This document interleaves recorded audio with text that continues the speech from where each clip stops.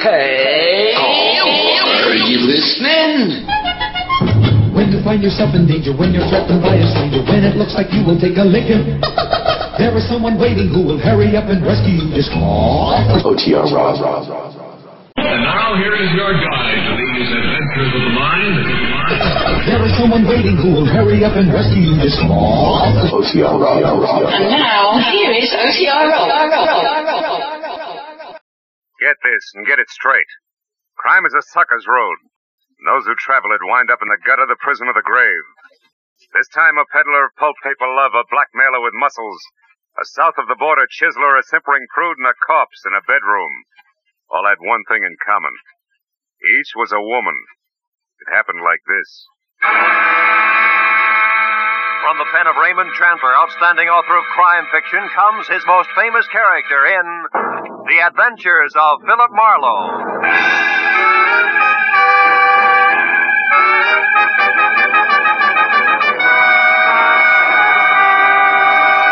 Now, with Gerald Moore starred as Phillip Marlowe, we bring you tonight's exciting story, The Ladies' Night. And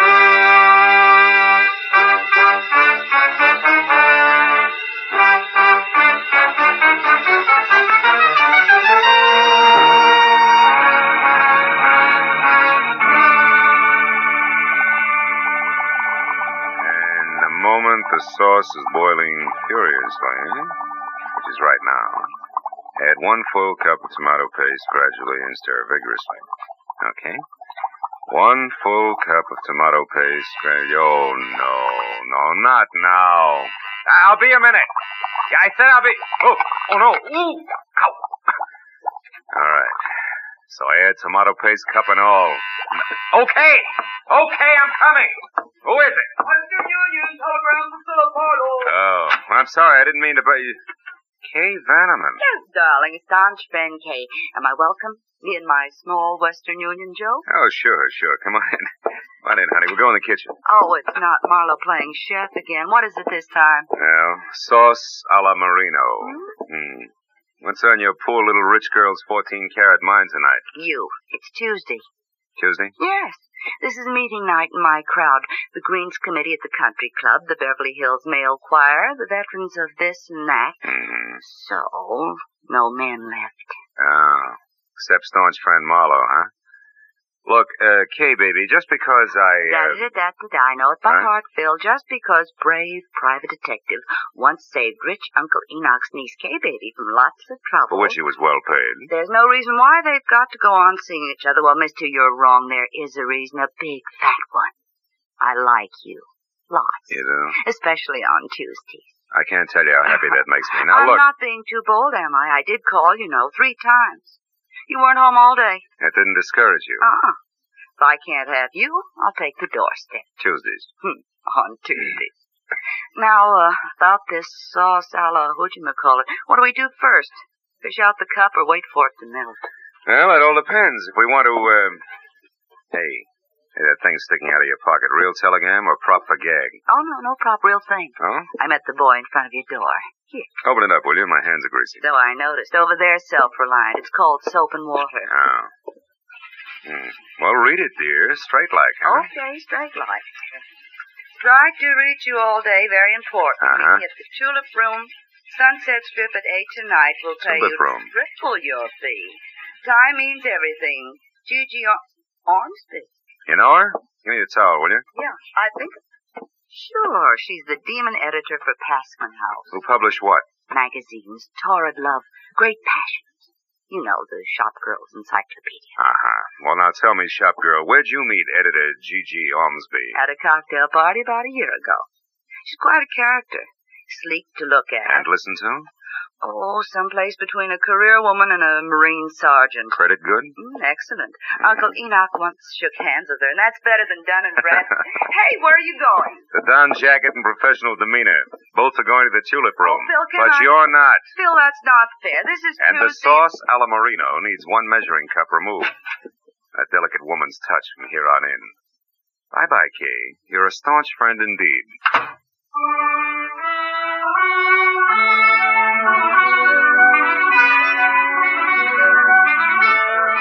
The Tulip Room room was one of those extra chic spots, curled up at the foot of the Hollywood Hills, where the velvet and the maitre d's tone of voice made you sure you had egg on your vest.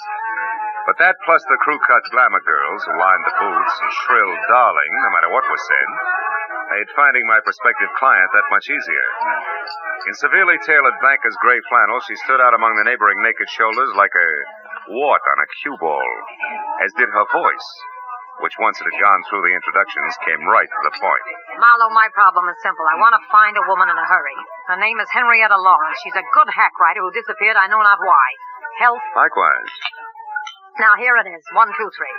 A couple of weeks ago, Henrietta Lawrence showed up in my office from someplace like Seattle or Portland, I forget which, and handed me an outline for a 3-installment serial story that was excellent, according to our standards. 3 days ago, she brought in the first 2 installments, also excellent. But the day before yesterday, when the 3rd installment was due, I was sitting in my office window when this happened.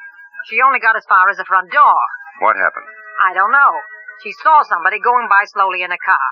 Scared the daylights out of her, and she hobbled for a cab. Wait a minute. You say hobble? Yes, she limps. Uses a cane. Anyway, she piled into this cab and took off. Haven't had a word from her since. I'm worried, Marlowe. She's a nervous thing, the kind who'd go to pieces, little ones fast. So I want you... She owns the hours I live and breathe this damn microwave, darling. I want busy, Jeanette, busy. So I see. And what's the handsome gentleman's name, or am I supposed to guess? It's Dracula, darling. We're counting the white throats. Goodbye. Oh, Gigi, you're priceless. Goodbye, Jeanette. This is business strictly. Well, I was only being friendly. Excuse me, darling. Happy business. Oh, what they let loose after dark. Anyhow, Marlowe, I want you to find this girl. She may be in an awful jam. Now, what do you want to know? Well, description might help, Gigi. Okay. Henrietta's about 35 on the drab side. No makeup, no jewelry. Each time I saw her, she was wearing the same thing. A plain brown coat, a plainer brown hat, low heels. All in all, the sex appeal of a tumbleweed. Mm-hmm. Last address you had on her? It's the only one. The Brace Hotel for Women, room 7. It's over on Fountain near La Cienega. But she hasn't checked back there in 2 days either. That giggling flower of the old South desk clerk I talked to on the phone today hasn't the slightest idea where she is. But I figure for you, she might, Marlowe. She's probably got a face like wet hemp. Her name is Clarice. Well, we'll try it. Where can I reach you, Gigi? At my home in Brentwood. Sunnyside 9, 1011. 1011? Yeah, I'll stay next to the phone. Really do your best, will you, Marlowe? Okay, Gigi. It'll be my best, all right. Don't worry about it. I'll call you. Good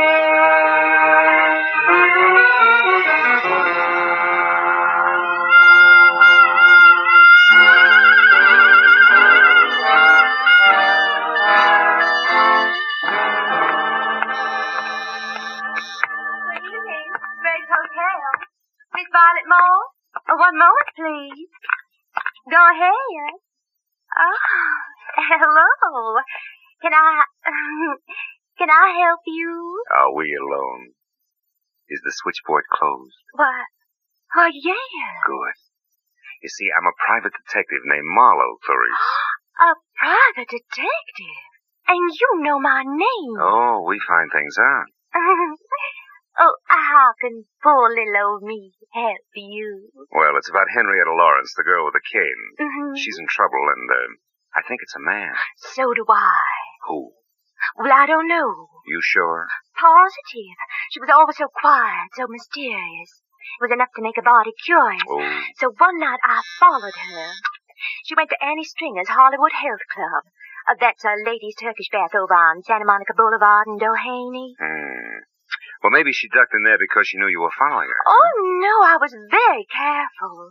Besides, she had something to say to a woman there. I know I saw him talking in the doorway when I went by. Couldn't see who it was, though. No man, huh? No. But I keep my eyes open when she comes back. Oh, you do just that. Keep them wide open, Clarice. They're lovely eyes. Oh. Good night, honey.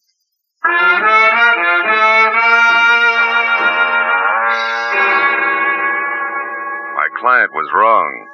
Clarice did not have a face like wet hemp. It was more like a batch of biscuits, but the body curious had provided a lead. As far as the corner of Santa Monica and Doheny, and into the white, antiseptic-looking reception room of Annie Stringer's Hollywood Health Club. Women only. My husband said There I forgot about Clarice, hemp, and biscuits alike and thought instead about something a whole lot tastier. like the girl who was leaning on the corner of a desk marked information while she made pencil marks on a chart. She looked up when I closed the door and started toward me. But when another door in the room opened and a woman who was built like a sack of cement bore down on me, she turned back to her chart. Yes, sir. Can I help you? I'm Annie Stringer. We don't have a men's section here, if that's what you wanted. No, it was something else, Miss Stringer. Annie'll do. Oh. Name's my stock in trade. Something else? Like what? Henrietta Lawrence. I'm looking for her.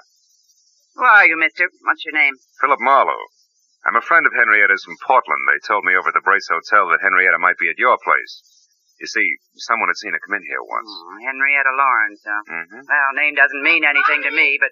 Honey, Mrs. Gordon wants you to come be for a while. All right, Hilda, be right there.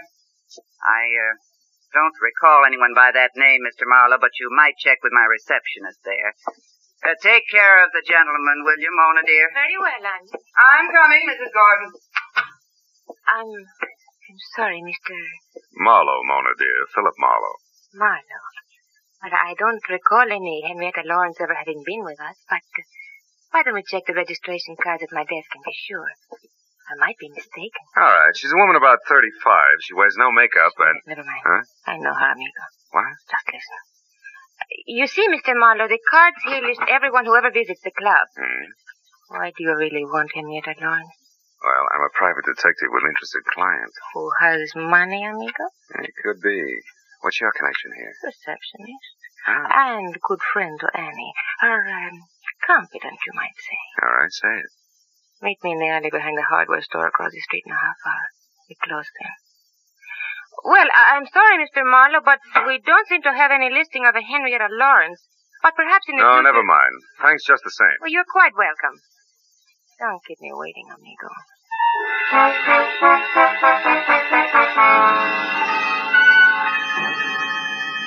I killed most of the 30-minute wait at an all-night beanery a block away where I drank bad coffee and listened to a special monologue from a waitress, which was worse. And at exactly 10:30, I stepped into the street and walked to the alley behind the hardware store. Moved cautiously toward the dark shadow of the building until a hand that gripped like a bear trap snapped shut on my upper arm, while another locked my wrist high into my back. 1 inch, Mr. Marlowe, and I'll break it off and hand it to you. I was a lady wrestler, understand? Oh, do I still call you Annie? Never mind the wisecracks. It's been a long day and I haven't got patience. Now, what's your angle, Flatfoot? Slip, baby, in more ways than one. Start talking. All right. Henrietta came from Seattle, not Portland. So now some advice. Forget Henrietta Lawrence, Shamus. You can't do her any good. You're a liar, Annie, and you know it. Wasting your breath, Shamus. That's bluff, Annie. Hot air. Yeah? I suppose that goes for the letter, too, I suppose. Letter? You slipped again, kid. What about it? You don't know what letter I'm talking about. But Mr. Marlowe, Henrietta Lawrence does. So tell her to call off the bloodhound, or that letter will go right to the cops. They'll know exactly what to do. Get going, sweetie. Hey. Blow the top of your head off. Go on, Peter, while you can still walk. Go. All right. But I'll be around, Marlowe. So don't forget the message I gave you for Miss Lawrence.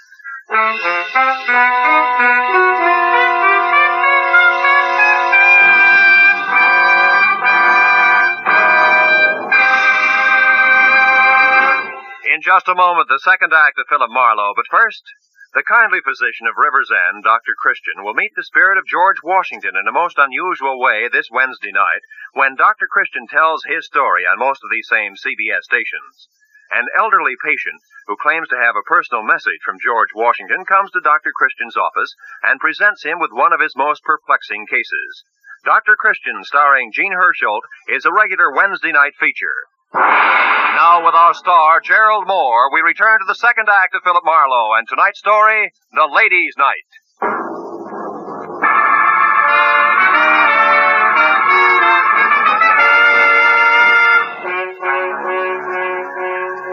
Kay watched Annie Stringer lumber out of sight down the alley. And she turned, tossed me an I told you so smile and lit a cigarette for me. Here. Well, I guess it's a good thing I chucked that scullery-maid routine and followed you after all, wasn't it? Look, I've already said thanks, so go ahead. Get real corny. Rub it in. Marlowe pinned by a woman. That was no woman, Phil. It was the late gargantuous cousin. Yeah, I was also outnumbered and surrounded. By the way, where's your gun, Kay? I don't have any gun, just What? a lot of bluff and curiosity about what you were doing out here in the alley with a creature like that. I was taking a judo lesson. By correspondence, maybe? What was all that about a letter? Well, for my money, the way things stack up, Gigi Ormsby's top writer, one Henrietta Lawrence, is being blackmailed by Annie Stringer, and that letter is Annie's protection. Goes to the cops if anything. Kay, get outside quick. What? What's the matter? Marlowe, not another one. Yeah, my date, Duck. Will you go on? It's important. All right, but don't forget you're a sucker for a hammerlock, so watch it. Then? Senor Marlowe? Over here, Mona. Oh, see. You are here. Are we alone? Yeah, we're alone. Good. It is worth my life what I'm going to tell you. And will like me alive, no? Look, what is it, Mona? You know something about Henrietta Lawrence? See, more than enough. There's a certain letter. Oh, you know about that, huh? Sure. I know where it is and what it says. Bless you, baby. Where is it? I want that letter bad. It's nice. Nice? See, and I would love to give it to you for nothing, but... But what? But my poor mother, she needs an operation. My father, the mortgage on her aunt. Your little sister wants music lessons? Come on, kid. How much? How much is the life of Henrietta Lawrence worth, Phil, dear? To me, to you, to Henrietta Lawrence. Her life, huh? I'll see what I can do. You better do real good, amigo. It's a very serious thing. I take a great risk. Annie Stringer is stupid. She's also strong like a bull. Please come to my apartment. 8310 North Ardmore. Number D. 1 hour. D, huh? Okay, I'll be there. Good. And please, amigo, you don't hold hard feelings against me. Not for this. You know, business is business. Pleasure is pleasure, no? Maybe we can mix them. In an hour. I'll be waiting for you, Phil. How do you like that? It was as touching a little scene as I've ever witnessed. Skip it, Kay. This deal is liable to get rough before it's over, and I've got a call to make. Let's go. And I was dumb enough to warn you against the hammerlock. The hammerlock that kid holds is like a pat on the head. Can I go with you just for laughs? Yeah. We're going to call on my client. You're scramming. Come on.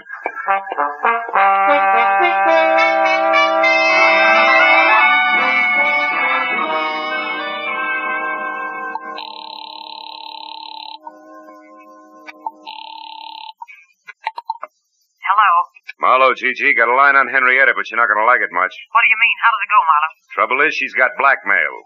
I don't know what the hook is, but I have word of one of the bargainers is plenty serious. Who's doing it, Phil? A female mastodon named Annie Stringer's the big wheel.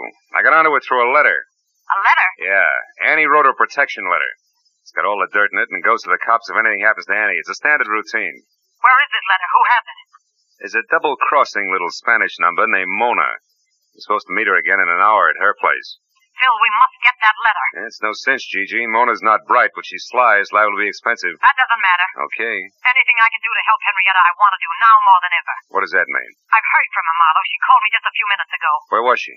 That's the tough part. She was crying. Said it was the end of everything.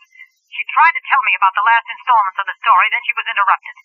She gasped out something that sounded like American Airlines ticket office. Then the line went dead. There are 3 of those offices in town. Yeah. Well, we better check them. Look, can you take the one out in Beverly Hills? I'll get the others. All right. And Marlowe, where does this Spanish thing live? North Ardmore, 8310, apartment D. I'll meet you there in an hour.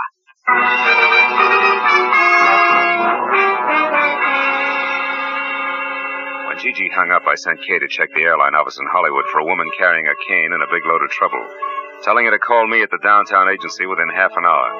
Then I headed south for the office on 6th Street. Halfway down, it began to rain. You know, the kind of dismal, misty drizzle that makes your clothes smell like blankets at a fire sale? I spent a fruitless half hour peeking into corners and trading descriptions, and finally, when Kay called in a negative report from the Hollywood office, it was high time to beat it out to my appointment with Mona. The rain had put enough dazzling sheen on the pavement to make the going slow and slick. But I got out to 8310 Ardmore not over a minute late. Apartment B was the last on the right and completely dark.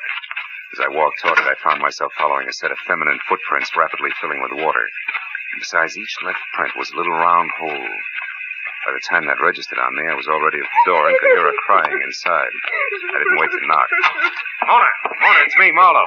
For Pete's sake, what happened to you? Phil, that woman was here waiting for me in the dark. She had a big club. When I came in, she grabbed me and beat me with it. It was a cane. Not that it makes any difference now. Hey, your apartment's a rush. You got the letter, huh? See, she got it, and look at this open Later. fruit. Right now I want to know what that letter said. You can forget about me paying the Mexican national debt for it. I want it free and fast. Come on, what's Annie got on Henrietta Lawrence? Right. She knows it. What? Somebody's outside there. Oh, it's Gigi. Come on in, Gigi. Hello, Phil. Who's this, the tortilla pounder you told me about? Just a minute, you can't... All right, hold it. Take it easy. You're a lousy housekeeper, sister. What happened? Your hat dance get out of control? Now, wait a minute. Henrietta scooped this Gigi. She was here and got the letter herself. She what? Yes. We were just talking about the letter when you came in. Now, let's get on with it, Mona. What's Big Annie's pitch? Supposing I won't tell you now. Then I'll have you in the pokey for attempted extortion before you can say Pancho Robinson beautiful. Come on. Well, okay. That's better. Well, you and me go and tell. I don't know what Henrietta Lawrence means to this dragon here, but she's a murderer. Well, you lying little tamale tosser, that's impossible. Henrietta's a fine girl. You know what you're saying, Mona? Sure I do. I read the letter, didn't I? Henrietta Lawrence killed a woman in Seattle 4 years ago. Annie saw her do it. She had names, dates, places, everything. I can't believe it. I just can't. She's such a swell person. Look, she even left this, the final installment of the story for me in that Wilshire ticket office. What'll we do, Phil? We gotta help her. Okay. Since neither she nor Annie counted on Mona here reading the letter, the best way to help her is to try to keep her from committing another murder. What, are you crazy? What are you talking about? Come on, Gigi, get with it. The letter was worthless except as Annie Stringer's protection. Yet Henrietta went to all the trouble of getting it. Why? So she could shut Annie up, and there's only one way to do that. Kill her. Holy mackerel, I didn't even think. You should, Senora. You got nothing else to work with. Drop. Stop it, both of you. Oh, crazy. Better stay clear of it from here on, Gigi. Go home and wait for me. Okay, Phil, whatever you say. Call me as soon as you can. Sure. All right, come on, Mona, let's go. Me? Yes. Oh, no, amigo. The letter's gone, and so is Mona's interest. I'm very tired. Now, listen, you cut yourself in on this right up to your sombrero. You know Annie, so you may be able to help me. It's that or spend the night in the cooler. Add it up, sweetheart. Andale. All right. You're so forceful, amigo. Come on, let's go.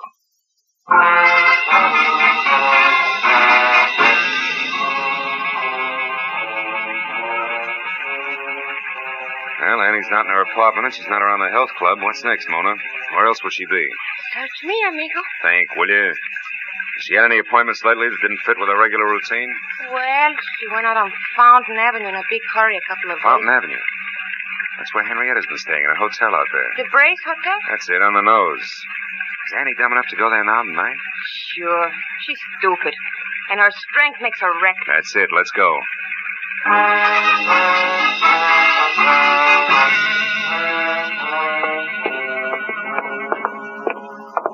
Come on, Mona. It's here on the first floor. Hey there. Now, just a moment there. Where do you think you'll... Oh, it's you again, Mr. Marlowe. Yeah, it's me again, Clarice. If you're looking for that Miss Lawrence in number 7? Uh-huh. Well, you're sure in luck, Mr. Marlowe. She's in now. She came back about a half hour ago with a friend, the biggest woman I ever saw. Annie, it's true, amigo. You were right. Yeah, come on. Let's get back there. Oh, Mr. Marlowe, you can't go back there. You're a man, and this hotel is for Now, women look, only. sis, you got a pass key there, haven't you? Come on. This entire night from start to finish has been for women only. Getting sick and tired of it, present company included. And where's number 7? Phil, this is it right here. Henrietta! Unlock it, Clarice, fast. Get back.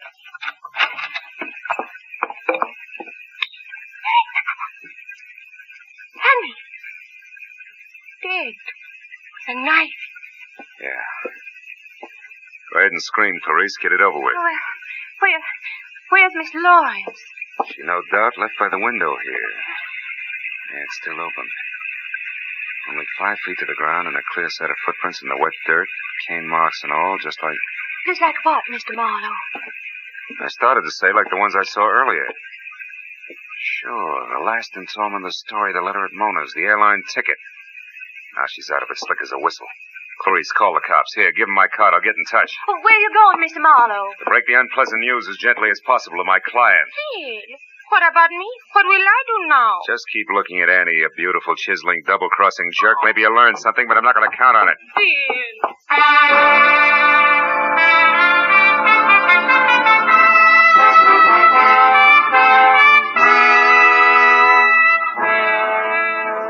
Gigi had a lot of lights on in a glossy Brentwood house. And as I walked up the wet, curving flagstones to a door, I could see her inside, pacing slowly back and forth. An impatient cigarette in one hand, a stiff brace of brandy in the other.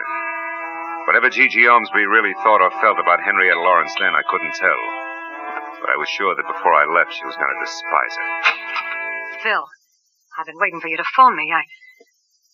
Something bad, isn't it? I can see it in your face. We found Annie Stringer's body, Gigi, in Henrietta's hotel room. Ah, what a dirty, dirty shame. And Henrietta? Gone.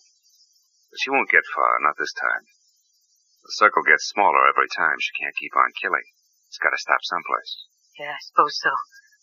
But I'm sorry for her, Phil. I hope she got a plane ticket tonight and is miles away by morning.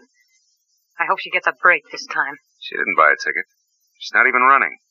And she won't get that break. You talk as if you know where she is, do you? Mm-hmm. You've been to Seattle, haven't you, Gigi?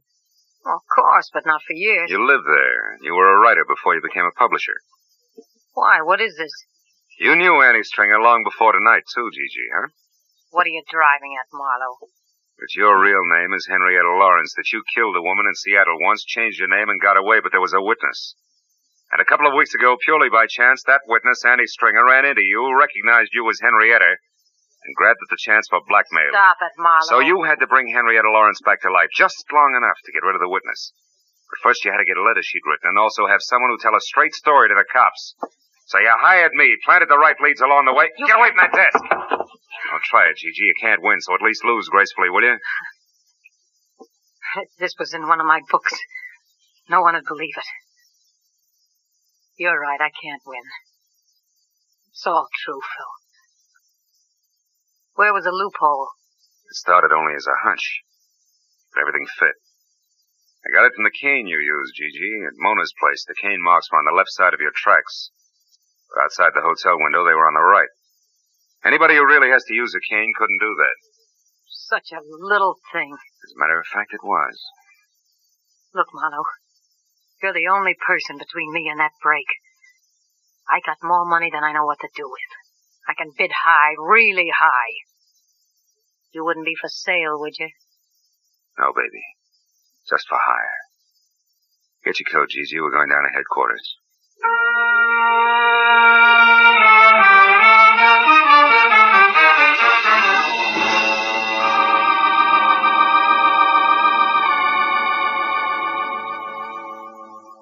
Getting the whole business down on police stationery, one orderly step at a time, is a process as full of, well, as full as the fiscal report of the First National Bank. Took twice as long to whip up. But finally it was all over.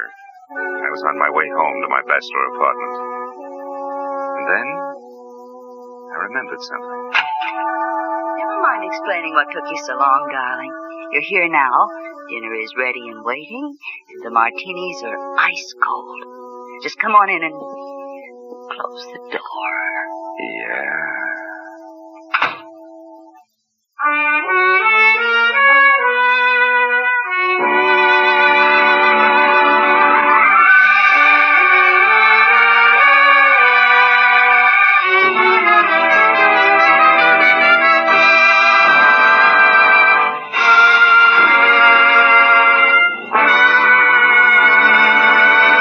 Adventures of Phillip Marlowe, bringing you Raymond Chandler's most famous character, star Gerald Moore, are produced and directed by Norman MacDonald, and are written for radio by Robert Mitchell and Gene Levitt.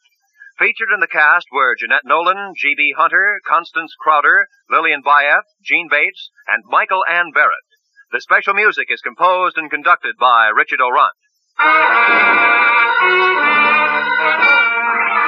Be sure and be with us again next week when Phillip Marlowe says... This time a friend with millions, a myopic chemist and a long-haired piano player were thrown into a panic because a brilliant young lady with a gun was taking a big step in the wrong direction.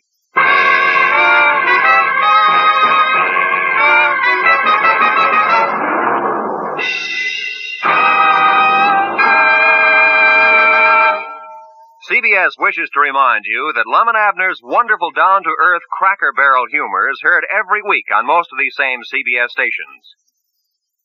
This is CBS, the Columbia Broadcasting System.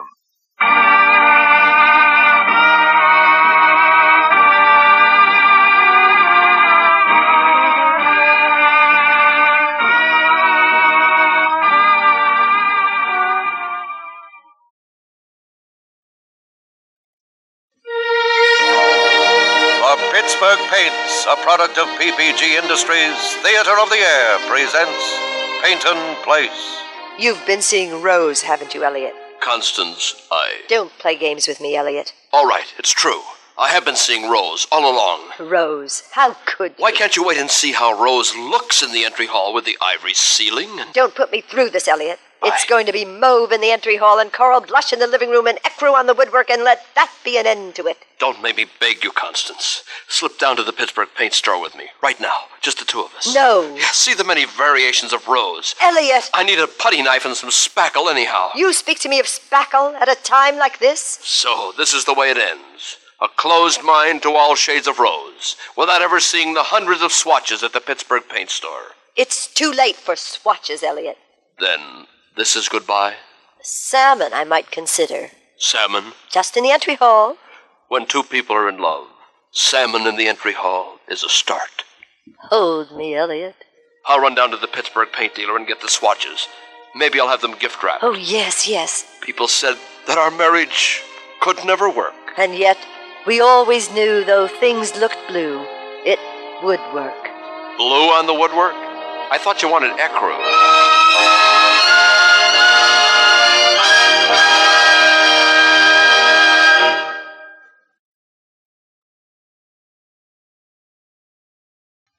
What, that girl? What are you talking about? The girl in your car in the wreck. Oh, only she wasn't there, and then she stole our car. Lady, you're all mixed up. Sure, it's so dark.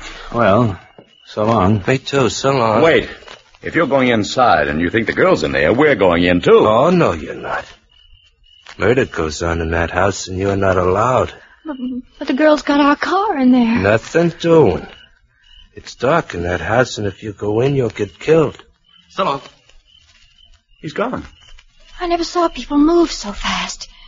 Jerry, we've got to find out what happened to our car. The only way we can do that is to get into that house.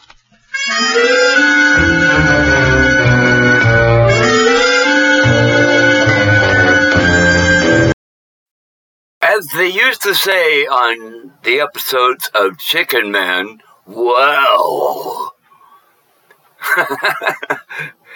This is probably about the weirdest Mr. and Mrs. North I think I've ever heard before. It's pretty creepy for being presented on radio in December 9th, actually, of 1947.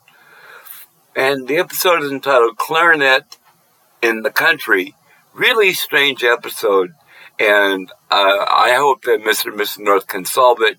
And I hope they get their car back, because cars were a premium even in 1947.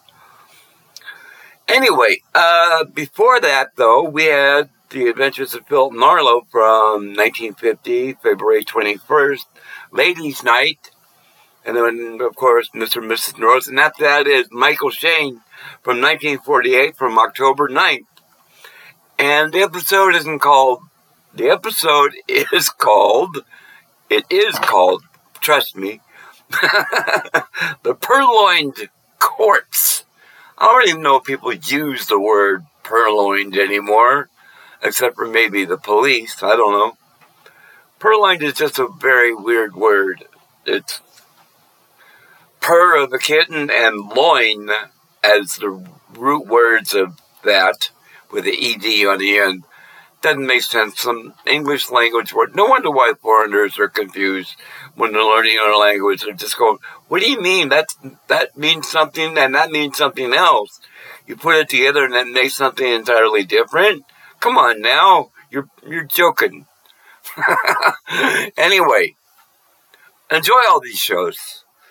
And I'll see you all back here real soon God willing, the creeks don't rise. Be careful. Enjoy this show.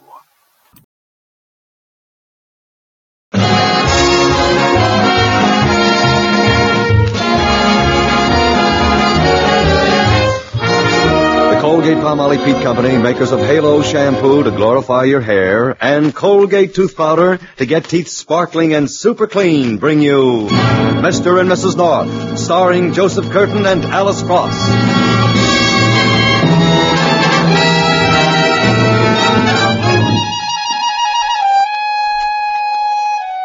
In all respects, Pam and Jerry North's car is an excellent car with only one defect. It always picks the long way home. That's especially the trouble tonight when Pam and Jerry are coming from a weekend in the country, and the car seems to have chosen the longest, darkest, and most deserted road. Pam, I'll have to take 10 minutes shut-eye, darling, before we can go on. I'm getting dangerously sleepy. Well, let's do it then, Jerry. This is no place to have a smash-up. Just lie back in the seat, dear. Right. Oh, I can just feel myself drifting right off to sleep, can't you? Jerry. That's right. Go to sleep right while I'm talking. For all you know, I might have had something very interesting to say. I didn't, but I might have.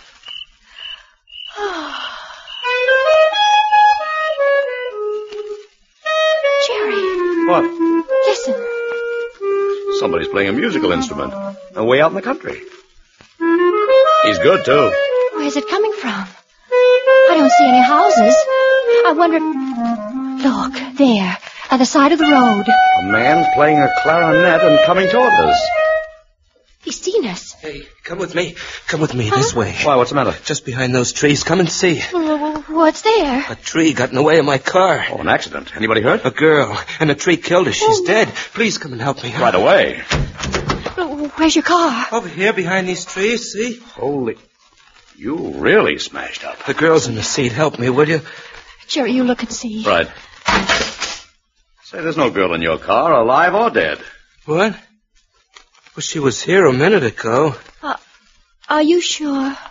Could you kill a girl and not know it? We better look around for her, hadn't we? Jerry, our car's starting up. Hey, stop! Stop! That was the girl who took your car. But you said she was dead. That's right, she was dead. She isn't now. Stop! Come back! That's our car! Which way did she go? Well, that way, didn't you see? Jerry, here's a brand new man. What? Oh. Who are you? Where'd you pop from? I've been right here with you all the time. I didn't see you. Oh, but I guess it's so dark. Sure. That's why you didn't see him. It's so dark. Lady, you said the girl drove your car toward New York? Well, you were right here, too, you said. You must have seen the car go. Only he didn't, lady. It's so dark. Let's not argue about it. If she drove toward New York, I know exactly where she's going. Get in. Get in what? My car. It's right here. Come on. I didn't see any other car here. Of course you didn't. It's so dark. My car's been here right along. What's the matter with you anyway? Now, all of you, get in and we'll go to town.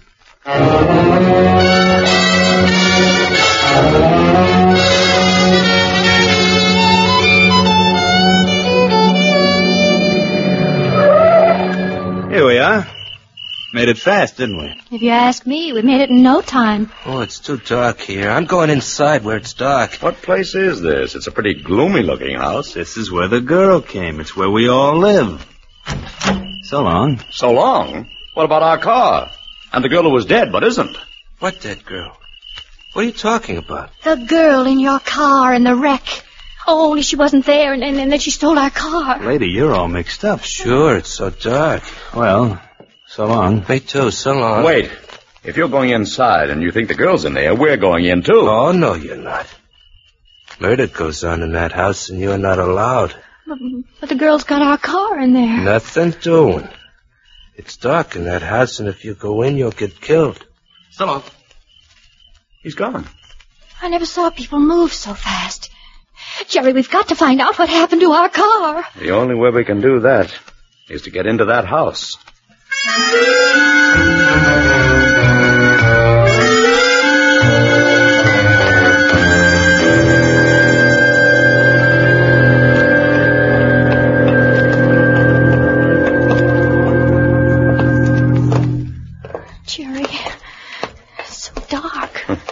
You sound like that clarinet player. This is the darkest cellar I've ever been in. I don't think it's a cellar, dear. It's a corridor. I can touch both walls at once. Oh. Do you hear anything? No. We'll have to get upstairs. Here's the door. Can you open it? I can't find the handle. Oh, here it is. Stick right behind me, Pam. I'm so close behind you. I'm practically in front of you. Here it goes. It's heavy. There. Oh! Jerry, what is it? It's a jam session. These many musicians getting together and playing just for themselves. There's the man who drove us in. He's playing the trumpet. And next to him, that clarinet player. There's no air in here. And it's hot. Jerry, here's the girl, and she's singing. Yes, her mouth's open, but the orchestra's so loud I can't hear it. Can you? No. Oh! Jerry, look at the walls. They're closing in on us. The room's getting smaller and smaller. But look behind the musicians. There's no wall at all. Only black space. We've got to get out of here. Oh, no. You can't get out now. Oh, the clarinet player. But how can you be talking to us here? Your clarinet's still playing. My clarinet plays by itself. Huh?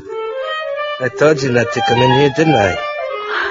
Now you're gonna die. Jerry! You're gonna die by the knife in my hand. Jerry, where are you? Help me! He's gone. Now listen to that trumpet. Listen to him climb. Okay, boys? 1, 2. When he hits high C, this knife goes right into you. Oh, no. Jerry! Jerry, where are you? Listen to the trumpet. G sharp. A. B flat. Now look at this knife, and here comes high C. Jerry! Pam, darling, what's the matter? Help me! The knife! High C! Don't leave. I'm right here, sweetheart. Wake up. Wake up. Oh, I was asleep. Sure.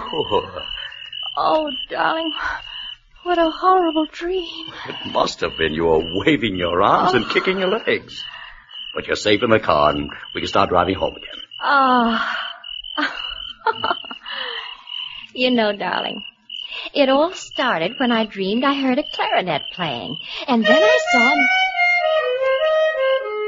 him. Jerry, am I awake? We both are. And I hear it, too. Somebody's playing a clarinet somewhere near us on the road.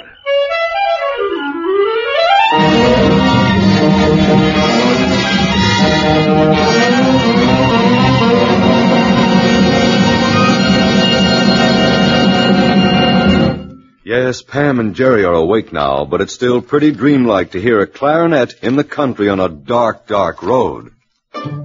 Halo, everybody, halo.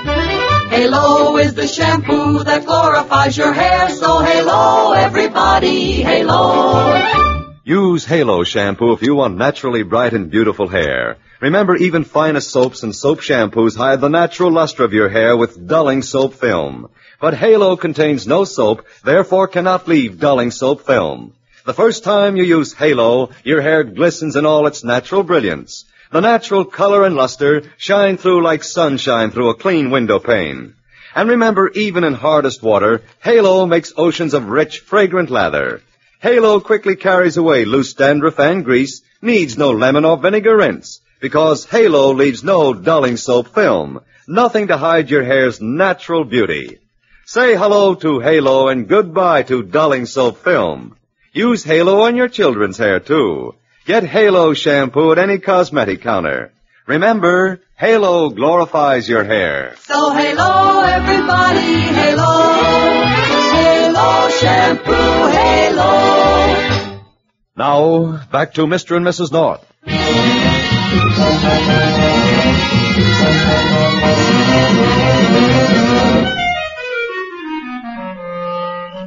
Jerry, we've got to see what it is. I know what it is, darling. A clarinet being played on a dark road on a dark night. The point is, why? It's coming from behind those trees. We'll see in a minute. Now it's going away, Jerry. Yeah. Maybe drawing us after it, like the Pied Piper of Hamelin. I'm right. Look at that car against the tree. Pretty badly smashed. Someone may be hurt. Maybe it's a girl. Oh, but she isn't there now. What makes you say that? That's the way it was in my dream.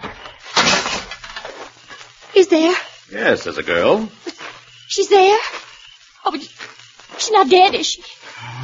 She's alive, Pam. Oh, somehow I knew she would be. Loopy, you gotta take me back. You've got to, Loopy, or I'll... Oh, who are you? We found you here in the wrecked car, miss. Are you badly hurt? No, I just hit my head, I guess. Here, let me help you out. Thanks. Where's Loopy? The man who was playing the clarinet. We heard him, but we haven't seen him. Good. You got a car? Could you take me back into the city with you? We'll be glad to. And you want to see a doctor. How'd the crash happen? Loopy tried to get me to run away with him, and when I caught on and he wouldn't turn back, I crashed the car on purpose. Loopy's the greatest hot clarinet in this world, or out of it. I'm Mona Tremont. I guess we ought to know who you are, but... I'm a hot singer. They call me the Scat Girl. I guess you don't get around. No. But shouldn't we try to find Loopy? I don't want to find him. I want to get back to the city. Hey, wait a second. Here's another car. Eddie. Eddie, darling. Mona, baby. You okay? Eddie, I'm so glad you got here. Now you can take me back into town. You bet, honey, and I want to get my hands on Loopy. Loopy doesn't seem to be around here anymore. Excuse me, folks. This is Eddie Rayburn, a hot trumpet if there ever was one. We're Mr. and Mrs. North. Hi. And as you're in good hands, Mr. Mont, we'll be getting back to our car. Wait a minute. What? Eddie. Huh? Something's been stolen from my handbag. You know what it is? You bet. And so do you. Oh, maybe that was Loopy's doing. That guy must be around here someplace. Jerry, our car's starting. Hey, wait! That's Loopy. Got a gun, Mr. No. Look out! How do you like that? Oh, Eddie, you know where he's going, don't you? Yeah. But how do you know I know? I wish I didn't. Won't you take us with you in your car? Okay, hop in.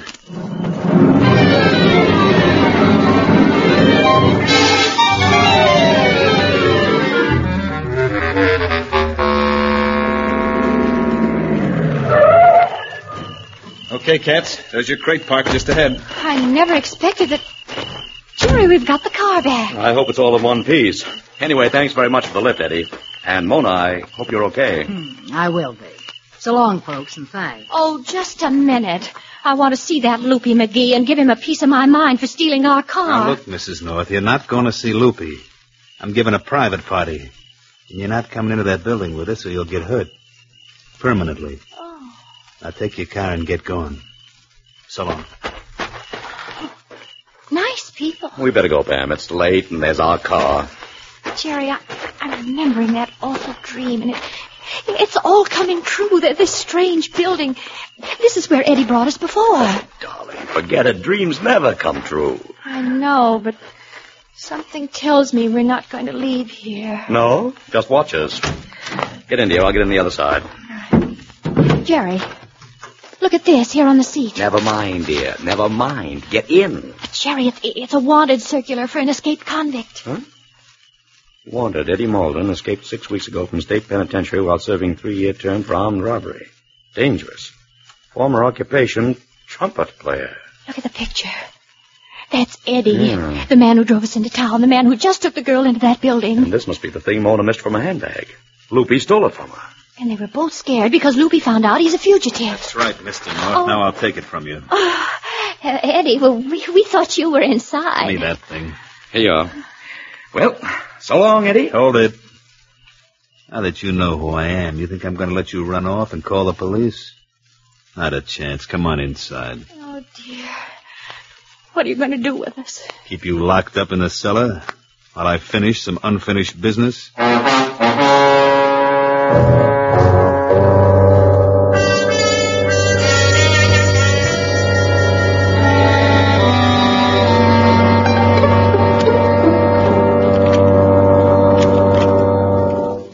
Second, Pam. The door's opening.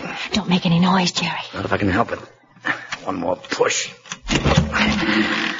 Okay, we're out. Oh. Gosh, it's dark. Jerry, it's exactly like it. Like what? Like the way it was in my dream. I wonder where that door is. Oh, I remember now. We just turned a corner, and there... Wait a minute. Oh! Don't move. Who's that? I don't know. Just a man I bumped into in the dark. Won't be dark long. There's a light right here. There. Oh, there's two of you characters. just what do you got in mind sneaking around here? Talk fast or you'll get in trouble. Let's begin by finding out who you are. Flash Farrell, Mona Tremont's manager and future husband. And there's a private jam session going on and you haven't been invited. Now you take a course. Jam session? Then there is a jam session. Yeah. What do you want with it? We've got to get in there to prevent him. Mr. Farrell, I want you to hear me sing. You sing, do you? Oh, haven't you heard of me? I'm Pam, Choo-Choo North. Choo-Choo. That's my style. Okay, Choo-Choo. And who's this guy? Look, Mr. Farrell. That's my husband, Hot Lips North. Did you ever hear him play on the zither? Zither? Who can play hot on a zither? Oh, you never heard Hot Lips. Has he, Hot Lips? No, he never has. It all sounds fishy to me. Okay, then. Just show us where the jam session is. Okay, Choo-Choo. And the first thing we'll do is to hear you sing. And you better be good.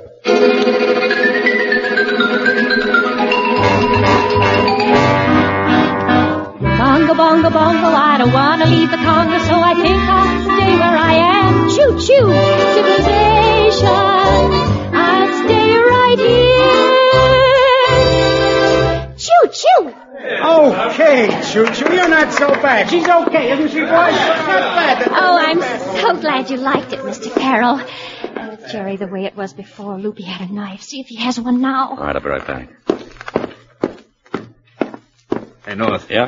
Who let you out, Farrell? No. We let ourselves out and met him in the corridor. Now, look, North. Anybody that crosses me up gets it. Including Flash Farrell. I'll kill anybody that gets between me and Mona. Farrell's in love with her, too, isn't he? Look at her, boy. Wouldn't you be? I've got a very charming wife, thank you. Say, Hot Lips. Hot Lips. Oh, yes, Farrell? Sorry, we haven't got a zither for you. Oh, that's all right, Farrell. Oh, how did you think I was, Hot Lips? Just great. Choo-choo? Eddie, how about giving us a number? Oh, sure, Loopy, but I'll have to make it the last for tonight. Okay, Eddie, but come on, Flash. Yeah, sure. I'll see you later, Choo-Choo. Jerry, it's more and more like my dream. You've got to stop Eddie from playing. Okay, I'll try. Hiya, folks. Say, I didn't know you two were hip. Hip? To what? To the rhythm. I didn't know you had the power. Look, Mona, I've got to get over to the bandstand. No, you don't. There's a gun in this handbag of mine. Make like you're just chatting so nobody gets leery. What's the matter? I saw Eddie talking to you.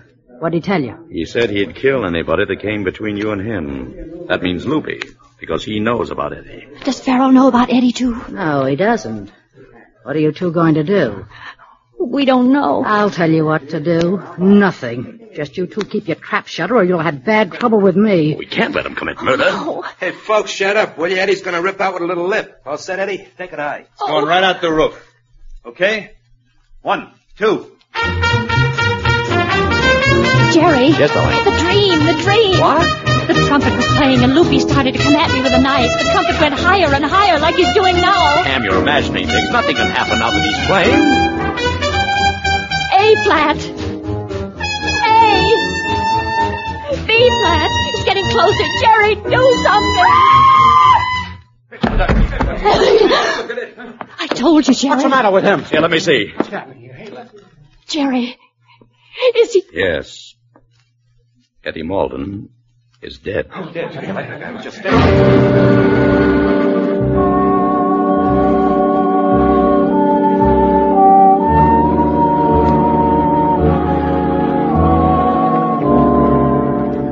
It's a bad spot for Pam and Jerry, for they know the murderer is right in that cellar room with them.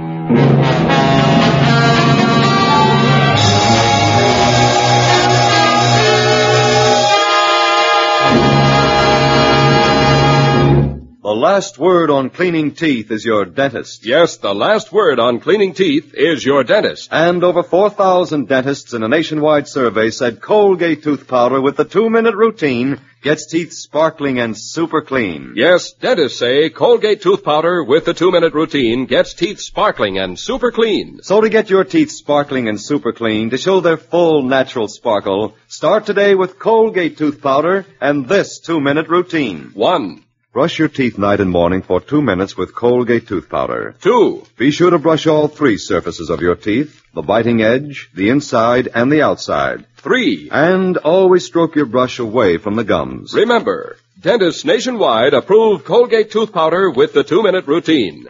Remember, too, Colgate tooth powder also freshens and sweetens your breath. The last word on cleaning teeth is your dentist. And dentists say Colgate tooth powder with the 2-minute routine gets teeth sparkling and super clean.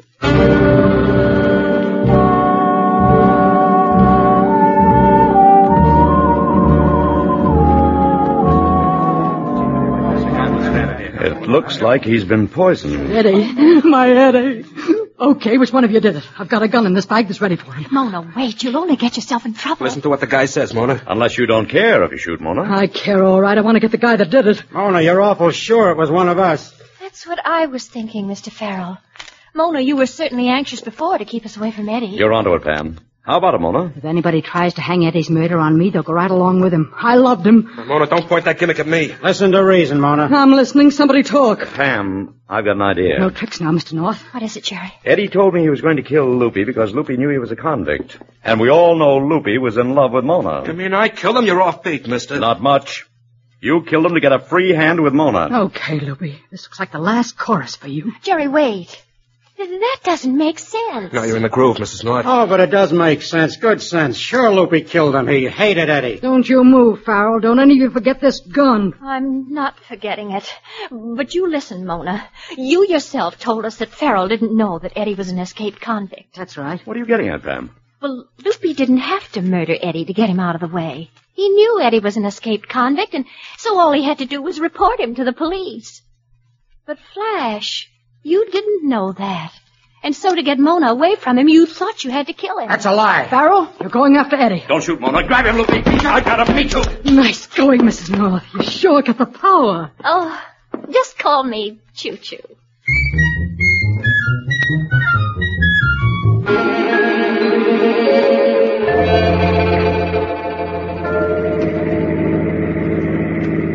Oh, Jerry, what a night. Now it's almost dawn. We'll be home in a moment, darling. And then some sleep. I could go to sleep right now. Jerry, listen. It's that clarinet again. Where's it coming from? Am I dreaming? And so once again, the Early Risers Club greets you with music to put you in tune for the day. Oh, a disc jockey on the car radio. And we start as usual with our theme, a recording by Loopy McGee and his clarinet. Want to hear it, dear? I do not. Take me home and let me sleep and never dream again.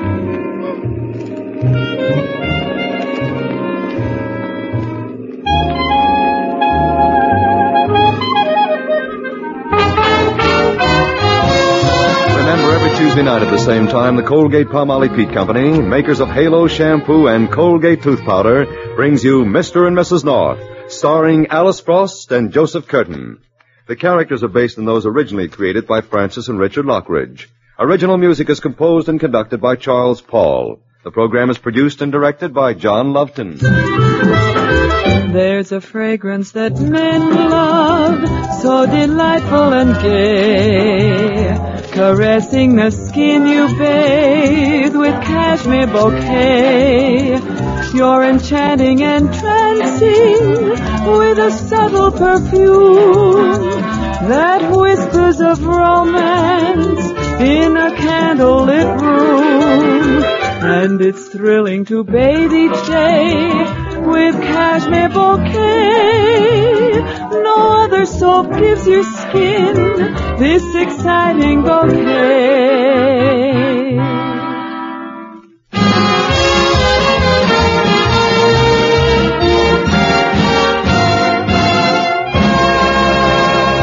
Be sure you join us again next Tuesday when the Norths are pigeonholed by a pigeon, chased by a pair of lovebirds on the wing, and caught by a murderer who has flown the coop. This is Charles Stark speaking. This is CBS, the Columbia Broadcasting System.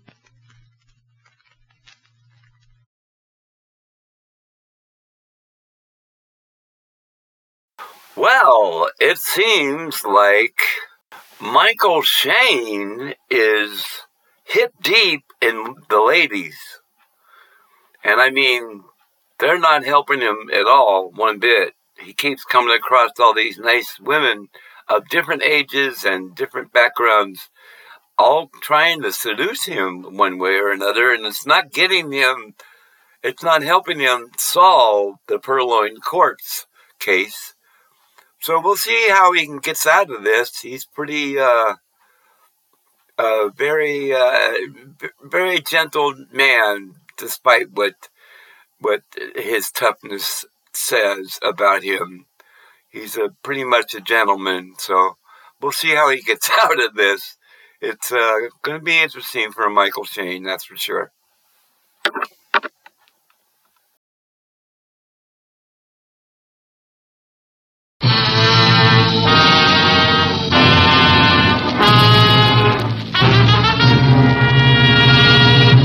I spun around, and it was Death with a long stick that whipped me across the face. Again and again, it crashed on my head, on my eyes, across my mouth. The strength leaked out of me, and I tripped headlong into a merry-go-round of huge black horses. And then I heard the door of the tomb slowly swinging shut.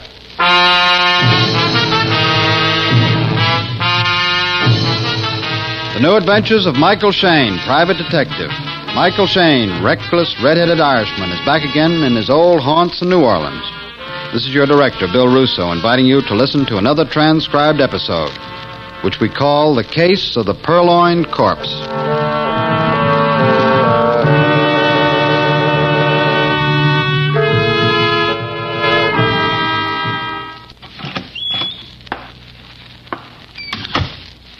You're Mr. Shayne, aren't you? The private detective?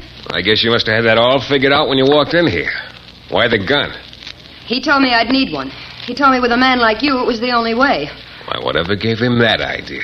He said that was the only way I could persuade you to come with me. He must be quite a boy. Which head was he talking out of? I don't like your humor, Mr. Shayne. I didn't come here to be entertained. Sure. Shall we go? You mean you'll come with me? Just like that? Uh-huh. Wherever you go, Dollface. Only I hate to be hurried. Don't! Yeah, I don't like a little thing like a gun to stand between us. Now we can be cozy. You're very quick, aren't you? Yeah, the girls call me Swifty. Now let's play all over again. Where are we going? Who's he? And what does he want? Josiah DeLacy, and he wants you. Josiah?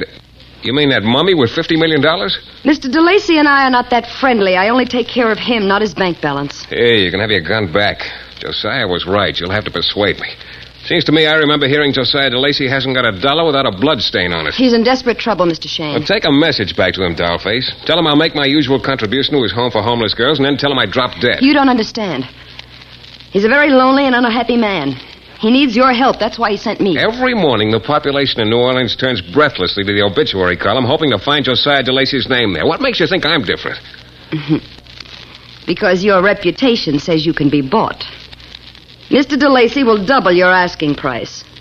Yeah, you convince good, Miss, West. Catherine West. Katie, huh? If you want it like that. Well, maybe later, Katie. Every minute I waste now costs me double time. What's on your boss's mind? Mr. DeLacy's son, Ezekiel, has been missing since yesterday. Why doesn't Josiah go to the Bureau of Missing Persons? They work for free. Because Ezekiel is dead. Huh? Not only that, Mr. Shayne. Ezekiel has been buried for a week.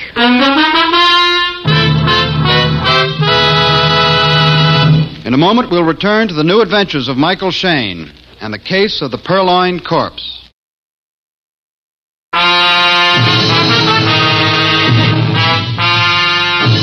I was scraping time off my hands with a fingernail file when Katie West walked into my office.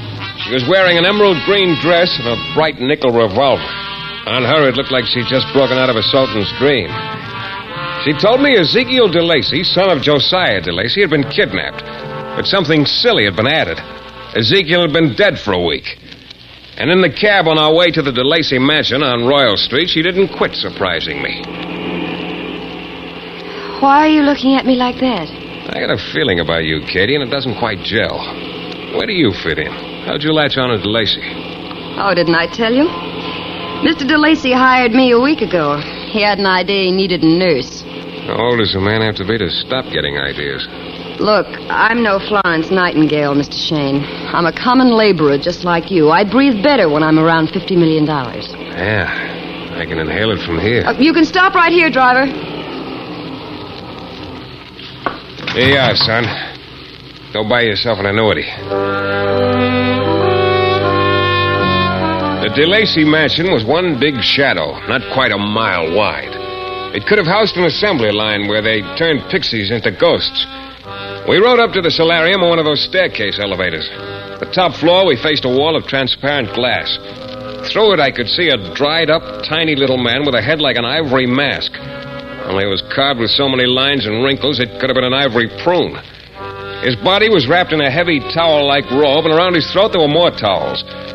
Through the glass roof and glass walls, a false light crashed in. The whole apartment was swimming in it. The figure of Josiah DeLacy sat in the middle like a grotesque plant swaying in an undersea world.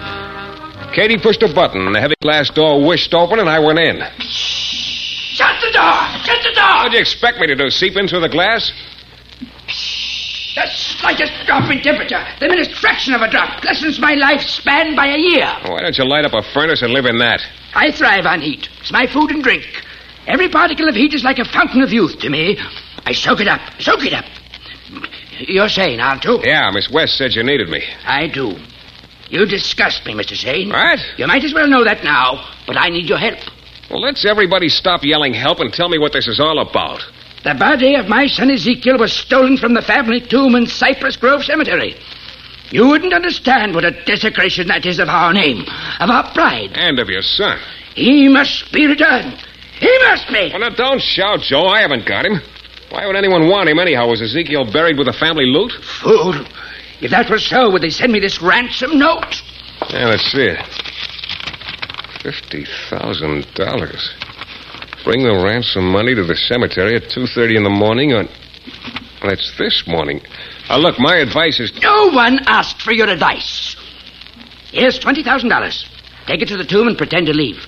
But you will watch and apprehend the criminals and bring them to me. How do you know you can trust me with all this money? I don't.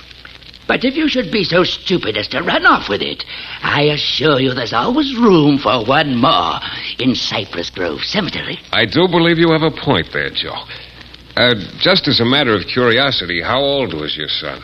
He was 70. And you outlived him. Maybe he didn't understand about this heat thing. Well, I'll see what I can do to bring him back. It's a matter of pride.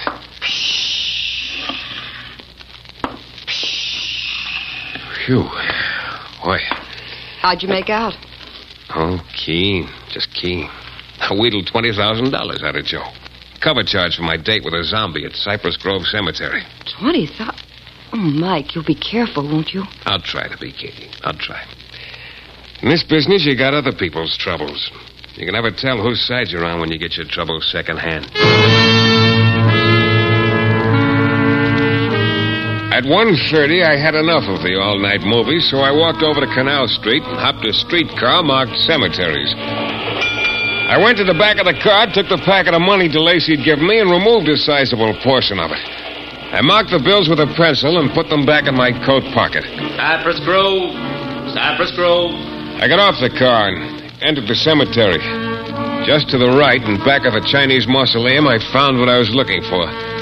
The door to the tomb was open. I went in. The coffin stood gaping and empty and disappointed. I kneeled to put the ransom money on the marble floor, and then I heard it. The sound of a cane or a thin club whooshing through the air. I spun around. It was Death with a long stick that whipped me full across the face. Again and again, it crashed on my head, on my eyes, across my mouth. The strength leaked out of me, and I tripped headlong into a merry-go-round of huge black horses. And then I heard the door of the tomb slowly swinging shut.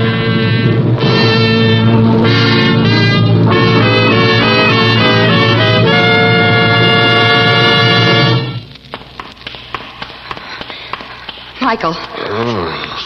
Come on, try, Michael. Try. How'd you get here? I followed you. I frightened them away when they heard me coming. Did you see who they were? No, it was too dark. You're a dodger. Yeah. Now, Ransom's gone. All right, get me out of here before you really have to bury me. She was strong, that girl. Strong enough to get me up and out of there and back to my apartment. She kissed me goodnight with a smile, and then she went away. It was 1,000,000 years later when the noise got inside of me and kept growing and growing until I was one big noise all over. Yeah. Mr. Shane? I don't know. Some days it's very hard to tell. Very hard. This is Miss Cleo Dauphine of the Josiah DeLacy Sanctuary for Homeless Girls. Can you come down here right away? You want a testimonial? I think homeless girls are the best because they're... Shane, this concerns murder. Murder and Ezekiel DeLacy. When I got to the Josiah DeLacy Sanctuary for Girls, I was amazed at the frivolity of the building. It was like a charming and graceful old French lady doing a discreet version of a can-can. From somewhere within the house, a music box was playing an old tune.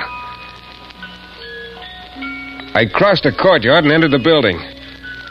60 or 70 years ago, a ladylike girl had a dream of what her home would look like. This was it. Standing in the middle of the room was a distinguished-looking woman dressed in black and carrying a cane. Mr. Shane? I bow. I'm Cleo Dauphine. It's an honor, Miss Cleo. Lovely place you have here. Well, thank you. We think so. It's so quiet. Are the guests at work or at play? Guests? Oh, would you care to meet them? Oh, if it's not too much trouble. Oh, not at all. Penelope? Penelope? Yes, Cleo? Mr. Shane is here. He'd like to meet you. Oh, I do want to see that young man.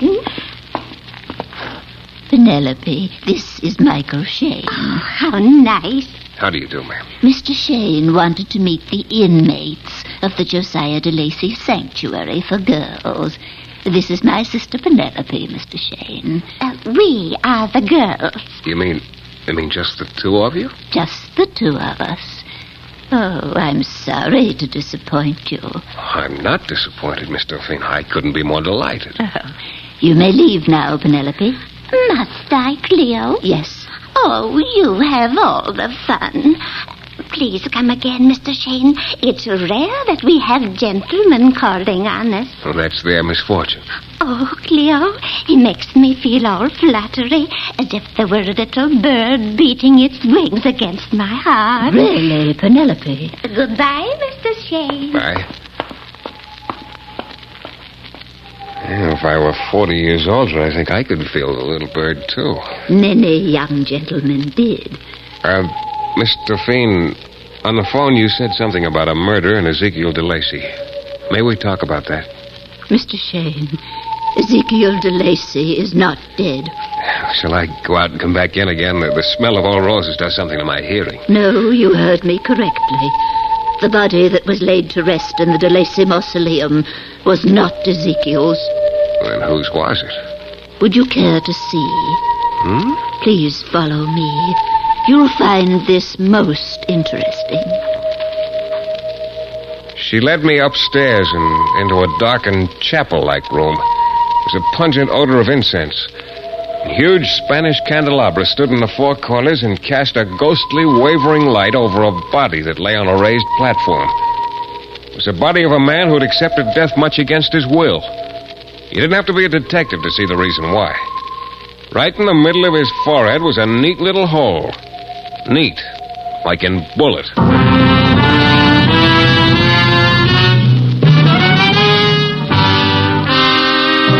In a moment, we'll return to the new adventures of Michael Shane and the case of the purloined corpse.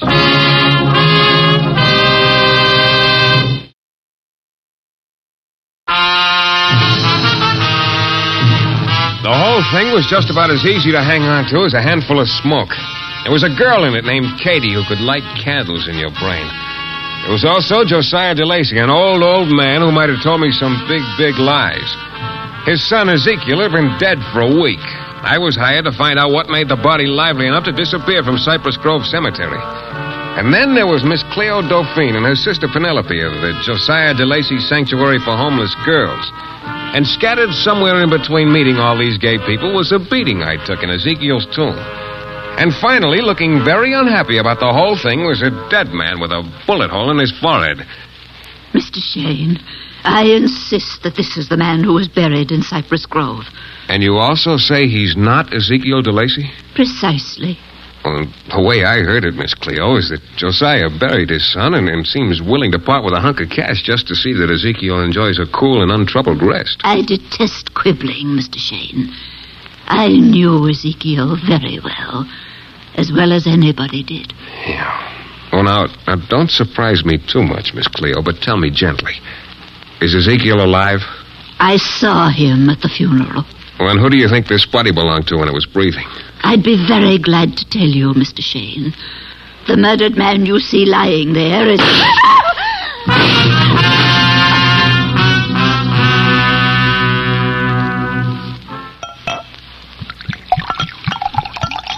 Here, Shane. Drink this. Where am I? Oh. You're at police headquarters, Shane, and the offer of this drink lasts 5 seconds. After that, it gets donated back to the police department, namely me. You're so good to me, Lefevre. You're not hurt, Shane. Just a scratch. Yeah, can't fool you, can we? Did you find the body? We found Cleo Dauphine. Yeah, I figured you would. Why else would you be an inspector? Only I'm talking about the murdered body. Cleo Dauphine was dead, shot 4 times. No weapon and evidence. We may not be as smart as you, Shane, but we call that a murdered body. What do you call it? I'm talking about the one that was stolen from the tomb. Look, maybe you're hurt worse than I thought. The department don't expect us to know more than first aid. But my brother-in-law's a nifty psychiatrist. Oh, forget it. What about Penelope? Which Penelope? Cleo's sister, wasn't she there? What were you doing down there anyway?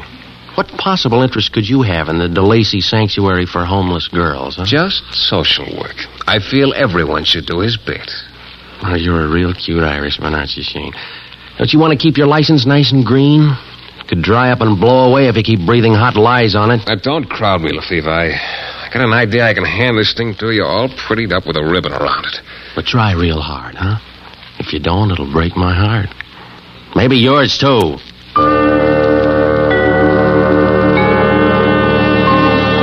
When I got out of there, the fog had rolled in from the Gulf, gathered up some fresh water mist out of Lake Pontchartrain, then clumped down Market Street as heavy and definite as an elephant's foot. All of which made it a lovely evening for a walk. Now, maybe walking had helped me add up a few answers I'd missed. But then one answer drove up in a pretty blue convertible. Mike? Hey, Mike. Well, a bright ray of sunshine in an otherwise drab day. Get in, Mike. Sure. Honest Joe DeLacy fix you up with this hot rod? Mike, what's happened to you? You just vanished. I've been looking every place for you. Glad you were, doll child. I want to check a few things with you. Now, look, when you came to my office, you told me Ezekiel DeLacy had been dead for a week. You sure of that? Of course I'm sure. Ezekiel DeLacy died a day before his father hired me as a private nurse. But you don't really know if he was dead or not. I saw Ezekiel buried, Mike. I attended the funeral with his father, Josiah. Well, how many other people saw him? Mr. DeLacy and I were the only ones at the funeral. You know how much people hate that family. Well, then you never saw Ezekiel except as a corpse. Well, no, how could I? Don't let it worry you, Katie. But I do worry, Mike. Oh. I do. About you, Mike. Why, Katie, you're talking about the man I love. Hey, why are we stopping? We're out of gas. Come here. What can I do?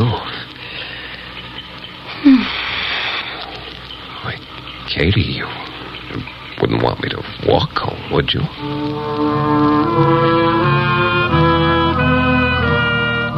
After a while, after the fog went back to where it came from, Katie drove me to my apartment.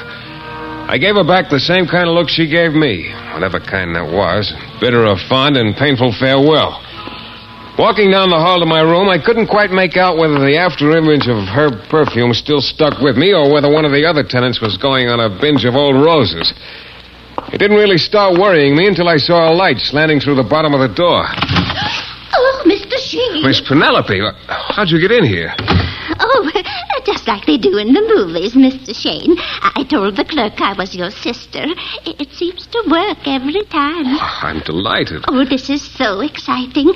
Cleo will be furious when she finds out I've been talking to you alone. Cleo, but... But I'm sure there are some things you'd like to know. Just ask me. Yeah. Tell me about yourself, Miss Penelope, and about your sister, Miss Cleo. Oh, there's nothing to tell about me. But Cleo now, her story is so exciting and romantic and sad, like a novel. Tell me about it. Promise you won't tell Cleo? I promise. Well, 50 years ago, Cleo was hired by Josiah DeLacy as a nurse companion. Then one day he found her in the garden with his son, Ezekiel. Oh, there, I've said it. I blush. Yes, Josiah found her in the garden with his son, Ezekiel, alone. You see, it was Josiah and Cleo who were in love. Well, what did Josiah do? As punishment, he built the home and called it a sanctuary for homeless girls, and he forced Cleo and me to live there. Did you know Josiah? Oh, yes, I often visited him and Cleo. How long has it been since you've seen him? I haven't set eyes on him from the day he put us in the house until... Until the funeral. Until the funeral. We found a hiding place and we watched. Oh, Mr. Shane, what have you made me say? Oh, Cleo will be very angry when she finds out what I've told you. She won't find out, Miss Penelope. I'd better be leaving now, Mr. Shane. I don't want Cleo to find me alone with a gentleman in his room. But it was courtly of you to understand. And, Mr. Shane... Yes? Do be careful. I'm afraid for you, Mr. Shane.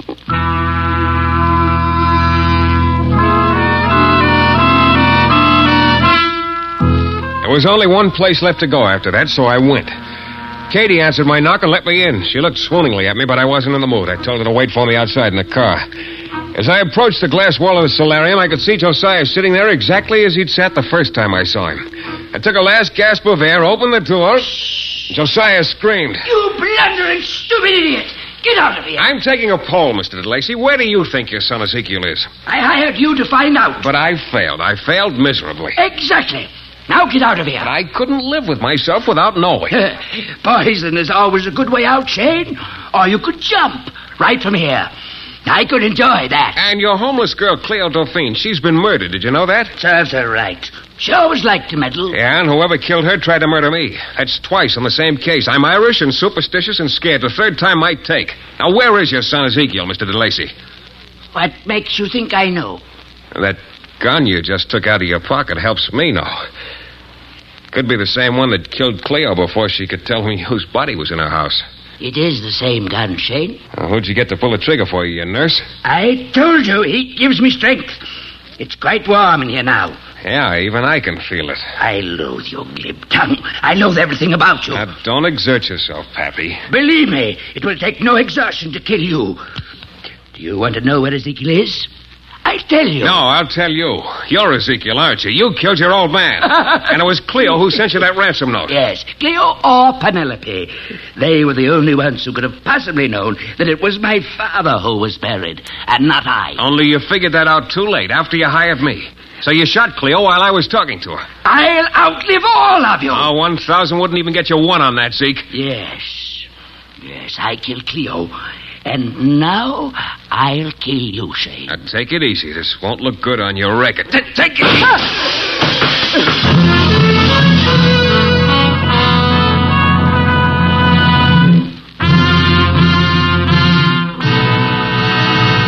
In a moment, we'll be back with a thrilling climax to tonight's Michael Shane adventure.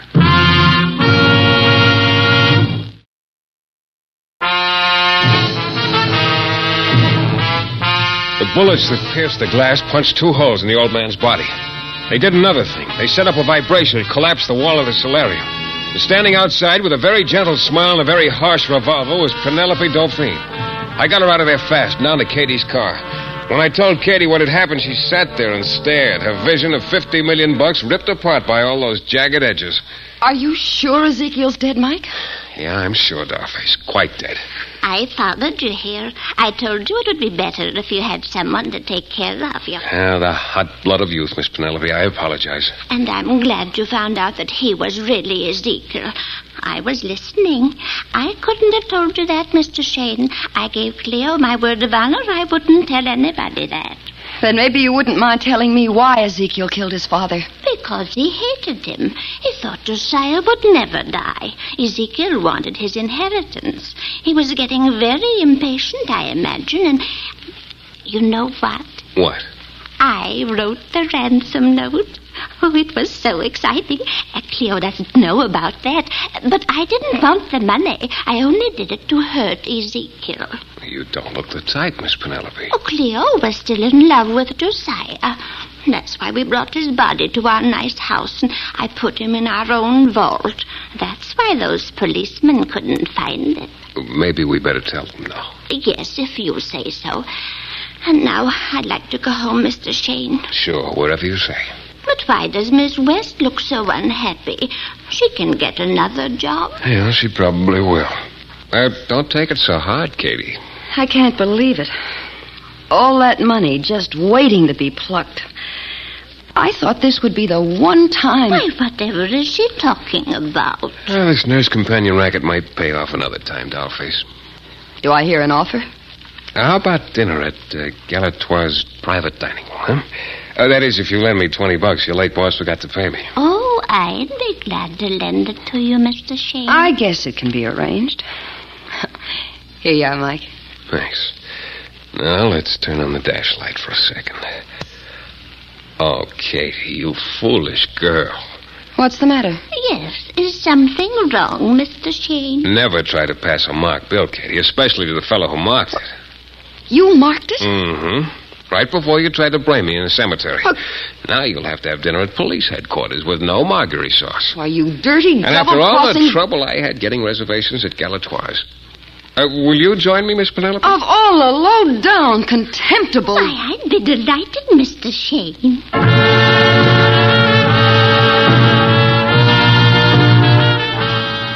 This is your director, Bill Russo, again. Our story is based on characters created by Brett Halliday. The New Adventures of Michael Shane is a Don W. Sharp production, transcribed in Hollywood and distributed exclusively by the Broadcasters Guild.